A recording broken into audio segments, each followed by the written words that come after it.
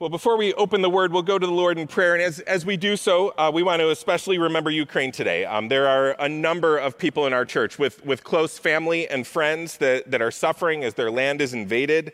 The Church of Jesus over there has been growing and thriving. And so all of us as Christians have Christian brothers and sisters there, many of them who in the last few hours have made their way to worship together in a war zone.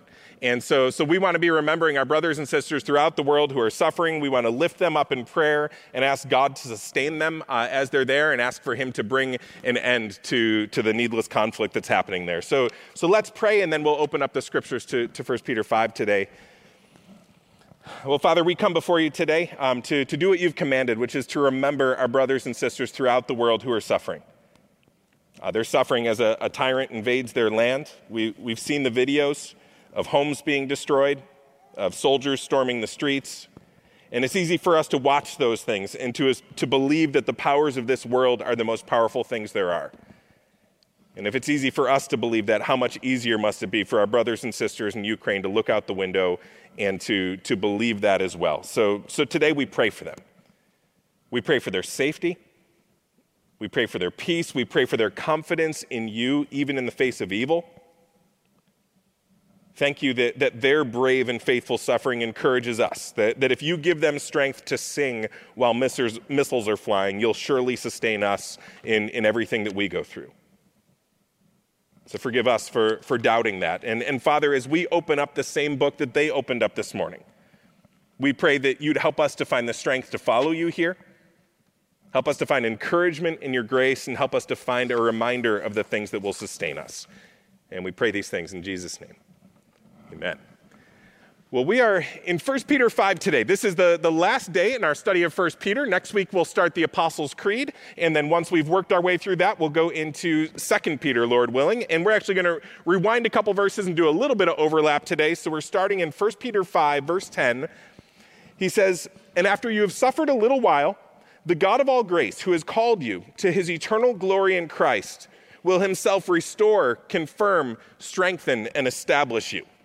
To him be the dominion forever and ever. Amen. By Silvanus, a faithful brother as I regard him, I have written briefly to you, exhorting and declaring that this is the true grace of God. Stand firm in it. She who is at Babylon, who is likewise chosen, sends you greetings, and so does Mark, my son. Greet one another with the kiss of love.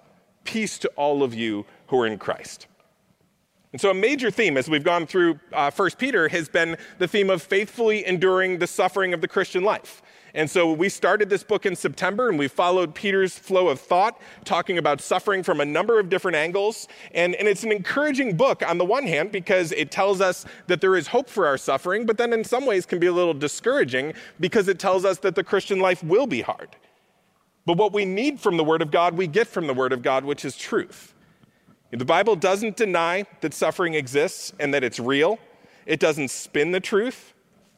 Our suffering doesn't get any easier if we pretend that we're not suffering. And also if we promise people that if they follow Jesus, that they'll have a life free from suffering, they'll only inevitably be jaded and disillusioned because it will hit all of us. Jesus didn't promise a life without suffering. He didn't promise utopia and the here and now because he knows that to promise that would be to lie. But again, this book isn't gloomy. It presents reality, but it also gives us what we need to persevere through the suffering with faithfulness to Jesus and with joy intact. And what we need is not the false prosperity gospel promises guaranteeing us that things will get better here for sure, because sometimes they do and sometimes they don't. But we need something that will make the inevitable suffering of the Christian life worth it. Something that will enable us to say that there will be losses, there will be pain, there might be scorn from others, there will be exhaustion, there will be difficulties in many spheres of life because we follow Jesus, and it will all be worth it. It's still worth following Jesus despite all of this. Viktor Frankl, who was a Jewish psychologist, was imprisoned in concentration camps for 3 years, including Auschwitz, where his mother and his brother were gassed, and Bergen-Belsen, where his wife died of typhus. And when he was liberated, he wrote a famous book, Man's Search for Meaning, which was in part an attempt to see what made the difference between the prisoners who died and the prisoners who lived through it all. Because many of the prisoners weren't executed, but they still died, while many who went through the same trials went on to even thrive once they were liberated from there. And this is what he said. He said, the prisoner who had lost faith in the future, his future, was doomed. With his loss of belief in the future, he also lost his spiritual hold. He let himself decline and became subject to mental and physical decay. And so it wasn't just the hunger and all the privations of the camps that did people in, but it was a loss of hope and a loss of purpose and a loss of meaning. And now Frankl, in his conclusion, stopped short of robust biblical hope. He wasn't a believer in Christ, but he did see that hope is an awfully big factor in being able to endure. At one point when he was working in a camp hospital and he noticed that the death rate spiked between Christmas and New Year's in 1944, and the only reason he could think for that spike in the death rate was that many of the prisoners thought that they would be liberated just before Christmas, and then when that didn't materialize, they gave up hope and they died. And so we need hope. And what Peter gives us here is not any remedy for suffering so that we don't have to suffer, but he gives us the reasons and the meaning for living so that we can make that suffering worth it. So he gives us not just that reality check that to follow Jesus will mean suffering, but he gives us powerful hope that we can endure it with faithfulness and joy. And this makes this book not a downer at all, but very real and very encouraging and empowering to the Christian life. And the three things that we'll pull out of these verses that we just read today as the purpose-giving, meaning-giving reasons for persevering in suffering are the true hope of glory, the true grace of God, and the true Christian community. So again, verse 10, he says, after you've suffered a little while, the God of all grace, who has called you to his eternal glory in Christ, will himself restore, confirm, strengthen, and establish you. And this hope of glory, again and again in the Bible, is used as the counterweight to our present sufferings. I mentioned a few verses last week, but I think it's worth looking at these again because these verses aren't just presenting us with whimsy and sentiment, but they're giving us this solid promise, this solid, weighty thing that we can have in our hearts that will help us make it through suffering, something to outweigh what we go through here. In Romans 8:18, he says, "For I consider that the sufferings of this present time are not worth comparing to the glory that's going to be revealed to us." 2 Corinthians 4:17 says this light and momentary affliction is preparing for us an eternal weight of glory beyond all comparison. 2 Timothy 2:10, he says, "Therefore I endure everything for the sake of the elect, that they also may obtain the salvation that is in Christ Jesus with eternal glory." So in all three of these passages, you have suffering now, but glory then.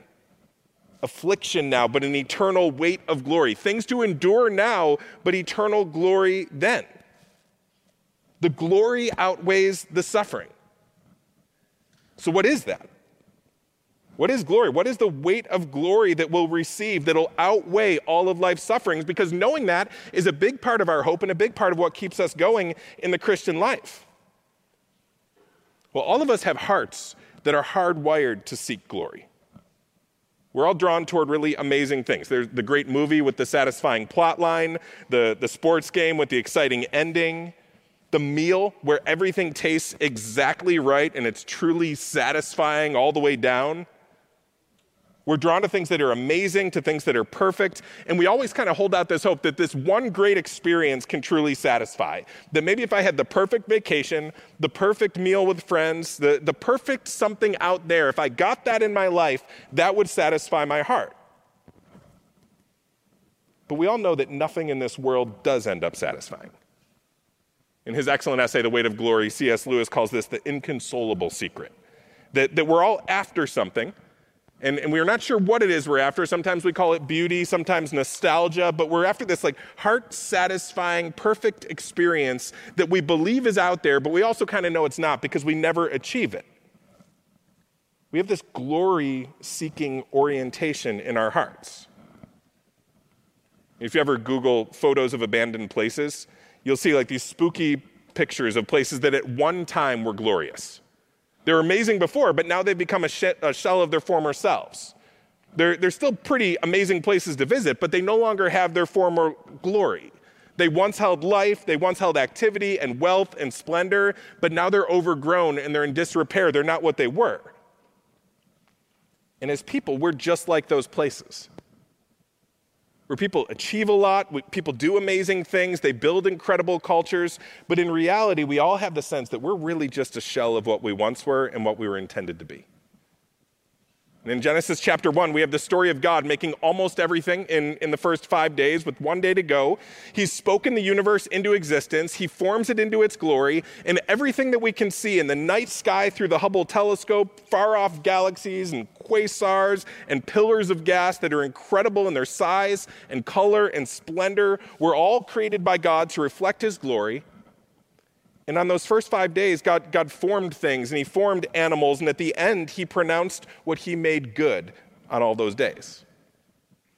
And then on day 6, God says, well, today's the grand finale. We're going to create something that not only shows our glory, but reflects our image. And so in Genesis 1:26, it says, then God said, let us make man in our image, after our likeness, and let them have dominion over the fish of the sea, and over the birds of the heavens, and over the livestock, and over all the earth, and over every creeping thing that creeps on the earth. God created man in his own image. In the image of God, he created him. Male and female, he created them. If you go down to verse 31, it says, and God saw everything that he made, and behold, it was very good. And there was evening, and there was morning the 6th day. So God creates the man and woman in his image, and he says, out of all the material things in the universe, you're the most glorious. You're a little lower than the angels because you carry on you the image of God. So he creates man and woman. He calls them not just good, but very good. Psalm 8:5 says, yet you have made him a little lower than the heavenly beings and have crowned him with glory and honor. So we were made by God, and we were crowned with glory by God, and we were glorious because we reflected his glory, and we were made to receive honor from God. So imagine what that would be like. Imagine if you're Adam and Eve, when you've first been made by God, he's called you very good, he's crowned you with glory and honor. Genesis 3 says that God would come down and walk with them in the cool of the day. I mean, could you imagine what it would be like to walk with God in the garden? With this sense that not only was God amazing, but this amazing God looked at you and said that you're very good. You were honored by him. Imagine the kind of fulfillment and satisfaction that would bring. To receive glory from the God of the universe. Imagine to hear God, what it would be like to hear God say, you're very good. You're made in my image. You're the most glorious thing in the material universe. I mean, in that garden, with that kind of approval, you'd feel totally at home, you'd feel totally at peace, totally satisfied, and that was glory. And think of all this would do for your heart. You would feel totally provided for. God, who just spoke everything into existence, looks at you and thinks you're very good. There'd never be any worry that you would be broke or destitute. Because the God who owns the universe looks at you with love. You'll always have what you need. You'd feel totally safe. I mean, nothing bad could happen to you because you're near to the heart of God. You're not afraid of anything. There'd be no fear at all. You'd experience unmatched intimacy because here's God who knows you fully all the way to the bottom, every thought, every word. He's fully aware of all of them, and he calls you very good and honors you. You'd know your place in the world. They had dominion over the earth given by God, and without having to struggle for it, they were kind of the masters of their domain in just the right way. They had a job designed just for them, meaningful work that was just right. It was satisfying. It produced results. In that place, you'd be doing exactly what you were made for, in perfect relationship with God. So you'd have safety and intimacy and authority and good work to do, meaning and place and acceptance and warmth of home. That's what Eden was, and that's the glory that God crowned us with. But we know how the story goes. Adam and Eve sinned. They believed a lie, and they lost their former glory. In Genesis 3:23, it says, therefore the Lord God sent him out from the Garden of Eden to work the ground from which he was taken. He drove out the man, and at the east of the Garden of Eden, he placed the cherubim and a flaming sword that turned every way to guard the way to the tree of life. So they were kept out of that glory. And ever since Adam and Eve, we've all been born east of Eden. And now we're like those abandoned places that you can still see traces of the former glory in, but after being cut off from the source and after millennia of decay, we're nowhere near what we once were. Since that day that we got ourselves thrown out of Eden, whether we believe in God or not, we're spending an enormous amount of energy in our lives trying to break back in. We're trying to recapture that former glory because we need it. We need that voice of God that calls us very good and honors us. We need that sense of acceptance and approval, that sense of meaning and purpose. We need the perfect provision, the perfect job, the perfect peace, the perfect intimacy that we had before. We still crave that. And whether we know it's driving it or not, that is what drives an awful lot of what we do, even if we don't believe in God. Because we want to be crowned with glory and honor like we once were.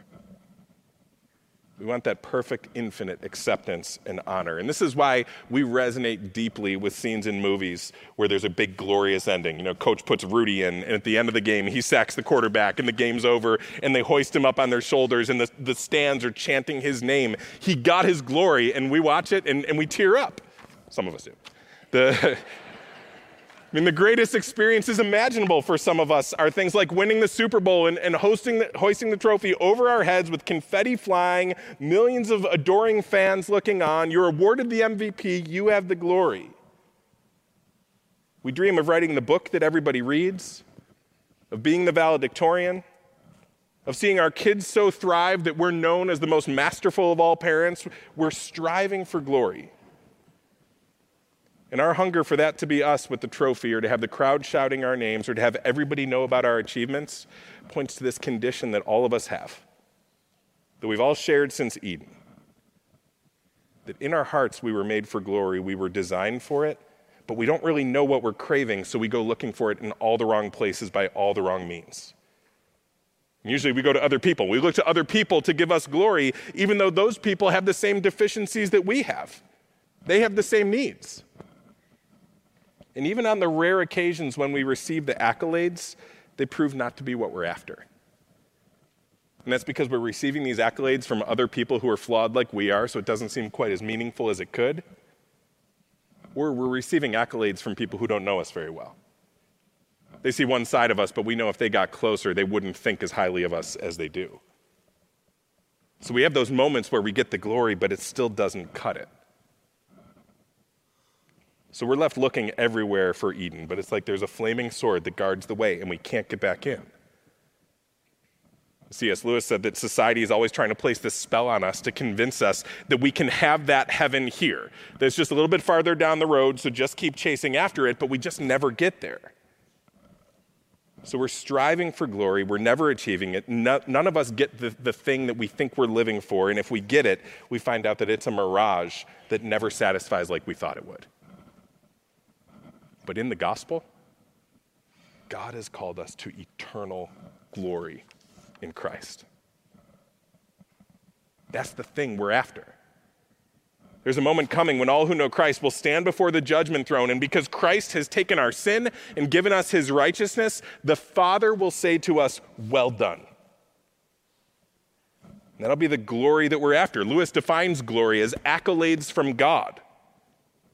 When the one who actually has glory to give, gives it to us. We'll be whole.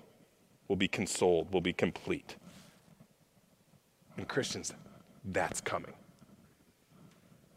Our light and momentary trouble is achieving for us an eternal glory that far outweighs them all.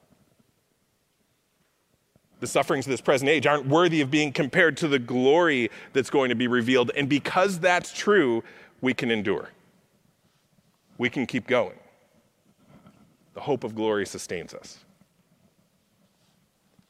And so does verse 12, the true grace of God. He says, by Silvanus, a faithful brother as I regard him, I've written briefly to you, exhorting and declaring that this is the true grace of God. Stand firm in it. So he says there's a true grace of God that we can stand firm in. And here's another thing that we have to endure suffering, that we have this real and true grace of God, which also implies that there are false forms of the grace of God that are out there that we should be aware of. And really, there are two major forms of false grace, and one is the grace that excuses sin or allows sin or that doesn't change us. Jude talks about this. Jude 1:4, it says, "For certain people have crept in unnoticed, who long ago were designated for this condemnation, ungodly people who pervert the grace of our God into sensuality and deny our only Master and Lord, Jesus Christ." So he says some people would take the grace that we have from God and twist it. They would twist it in a way so that Jesus isn't our master, so he isn't our Lord. So it allows for us to do whatever we want. And so we'll do things like where we say, man, I'm a Christian, I've been forgiven, I'm covered by grace, so I'll just do whatever I want now, I'm just going to kind of sin it up. I don't want to be legalistic, I don't want to be religious, I don't want to be all about rules, so I'll blatantly do what I know to be sin, and I'll just say it's cool because I'm forgiven. And we pray a prayer for salvation, we're all set now, and so we just go on doing whatever it was that we wanted to do before. That's a false grace of God. Now, we might think that people who think that way believe the gospel too much, that they're too into grace, but they actually believe it too little. They think that the gospel is only the solution for our guilt and our forgiveness, but they fail to realize that the gospel is also the power for our growth and our change and our practical holiness. But be careful, because the fix for that false form of grace could sometimes be in our minds another opposite false form of grace. And that's the form of God's grace that doesn't really exist, but that we think can be earned with human rules and effort. God's grace is free. It can't be earned. It can't be demanded. Grace is a gift.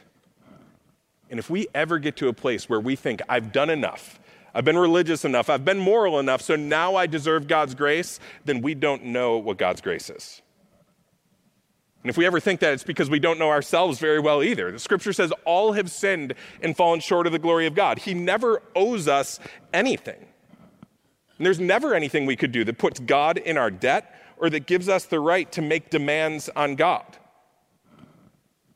Grace actually means that we don't have rights before God. Grace means that God is never obligated, never in our debt, never restricted. He's always totally free. But what can happen to us sometimes when good church people hear that nothing we do makes us okay, no obedience makes God owe us anything, and that we're utterly dependent on a free God who gives grace where he wills, we can actually get a little bit mad at that. Because then we lose our control. We lose our ability to tell God what to do. We lose the leg up we thought we had over our neighbors by being so religious and being so good ourselves. This is a real danger for us, for church people. We can think that all of our singing, all of our tithing, all of our serving, all of our working, all of our opening our homes, all of our studying our Bibles and praying and doing mercy work and evangelism, which is all good, but we can think that I did those things and therefore I deserve God's grace. But when we do good to get God to do something, it's actually a subtle attempt to get God in our service, to switch places with God, to be the one who can call all the shots while God's the one who does our bidding. We never think this through all the way, but often we're being good because we want to be God. We want to be able to control God. But the true grace of God makes us Christians who are utterly always dependent on God's grace. Good, clean people can despise God's grace because we don't want to acknowledge that what we need from God is something that we don't deserve, something that we could never earn, and that whether or not we get that blessing is completely out of our control. We want to be in control. Good, clean people can sometimes avoid repenting and trusting in the Savior because they think that they're okay because of their moralism and because of their religion. Good, clean people can love the benefits of religion, of feeling self-righteous, of feeling elite, of feeling better or smarter than your neighbors. But then what will happen is when suffering comes, or your neighbors start to think less of you because of your faith, or society rejects your faith, or even worse, if it ever becomes a fiery persecution like Peter warns about, we'll never stand. Because nobody can stand on false grace. The false grace of legalism or the false grace of license, it doesn't give us anything worth living for. Nobody wants to stand in that. We know that legalistic religion poisons and demoralizes. We know that a gospel that doesn't change us and how we live seems powerless and not worth it. But the true grace of God is this: Jesus died for sinners like us. We were so bad that he had to, but he died and rose again so that whoever would believe in him would not perish but have everlasting life. And belief isn't something we do. It's not a moral effort. It's just reaching out an empty hand and receiving the free gift of God that we have in Jesus. To do so, we have to let go of the other things that were driving us, the other things that were ultimate to us. But without offering him any of our works at all, we turn and receive the grace that's greater than all of our sin. And we're forgiven by God. But Scripture says that if anyone's in Christ, he's a new creation. The old has gone and the new has come. And so Peter ends this book by saying this is the true grace of God after spending 5 chapters unpacking an awful lot of what that grace of God does in our lives. 1 Peter 1:8, he says, though you have not seen him, you love him. Though you do not now see him, you believe in him and rejoice with joy that's inexpressible and filled with glory. So when we receive the true grace of God, it gives us a love for God and a joy in God that's inexpressible.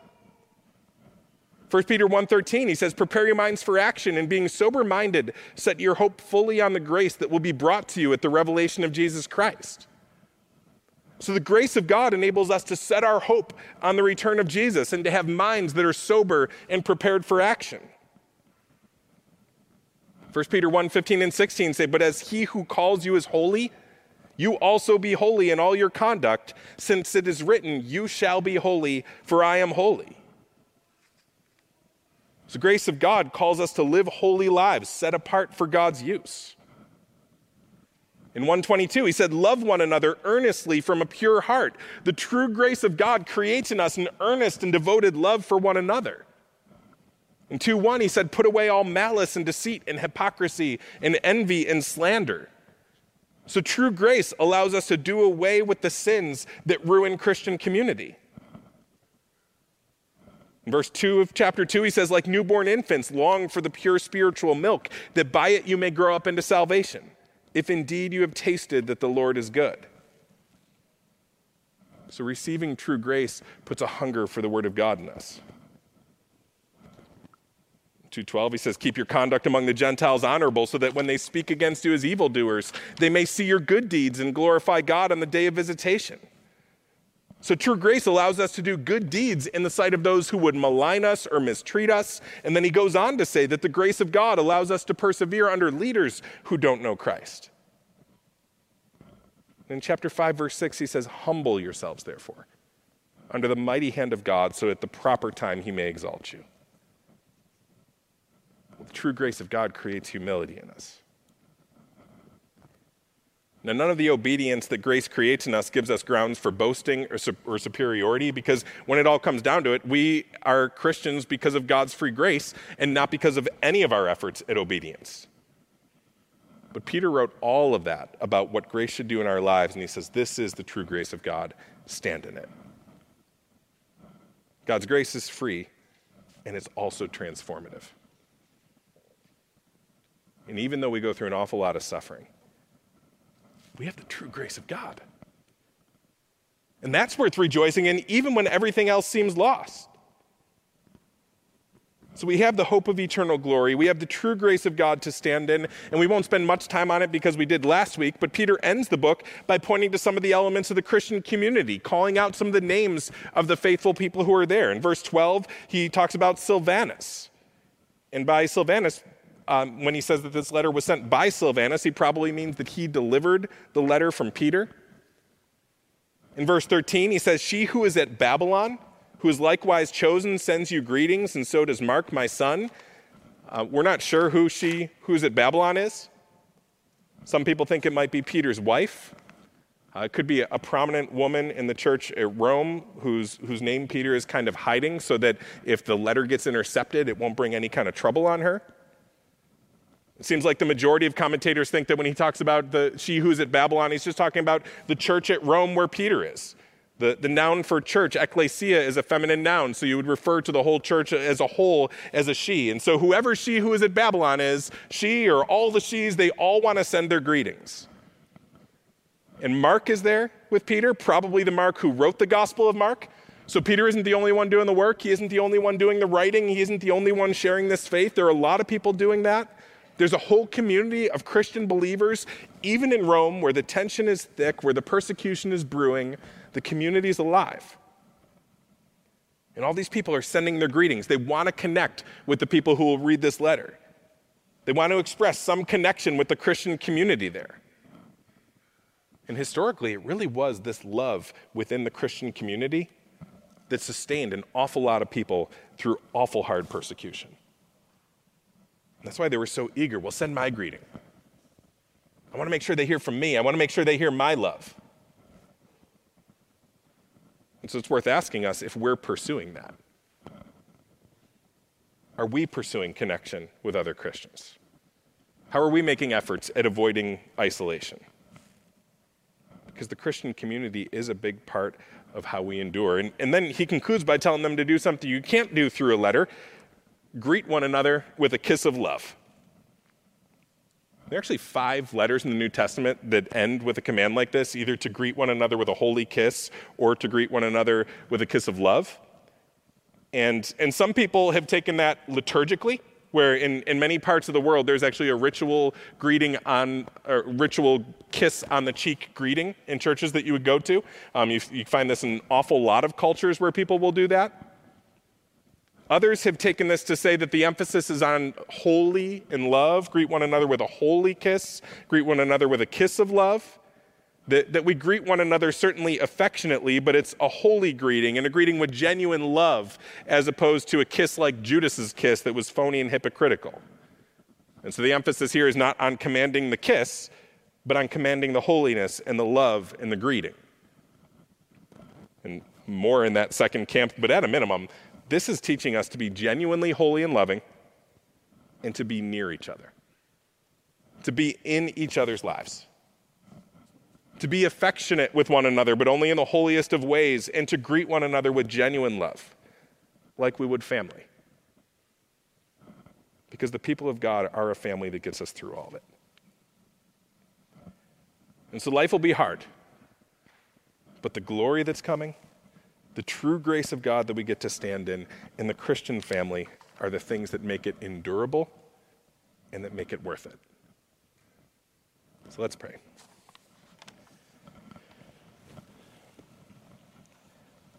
Well, Father, in light of all that you promise us in Christ, it's evident to us that we've fallen short. We haven't lived with our ultimate hope being the hope of true glory. We've settled for less than true forms of grace, through legalism or through license. And we also haven't perceived your glory in one another or loved our neighbors as ourselves. And you've offered us all these great truths and all these great promises to keep our hearts afloat and to give us what we need to endure suffering, but we confess that we haven't been clinging to these life preservers that you've thrown us. So forgive us. As we've suffered, however mild it is, we've fallen prey to despair, to cynicism, to living just for ourselves, absent of love. We've isolated ourselves in our pain instead of drawing near to your community. So forgive us for this. Jesus, we thank you for your perfections. We thank you that you always lived in light of the glory that was coming. You even went to the cross confident in the ultimate joy that was set before you. And thank you that there you paid for our sins. Thank you that your perfect love and your perfect righteousness is counted as ours because of the faith in the gospel that you've given us. And Spirit, we pray that you'd reorient our hearts even now as we continue to worship you. Help us to believe in the glory that's coming. Help us to believe that because of the true grace of God, you've taken now even these sins that we've confessed to you and buried them in the bottom of the sea. Remind us of how true the grace of God is for us and how deeply it cures us. And we pray that these hopes would give us all that we need to endure suffering together with your community. Let them give us all the resources we need to love one another and to keep our faith growing strong until we don't need it anymore because we see you face to face. We're confident that you'll answer these prayers because we're praying them in the strong name of Jesus.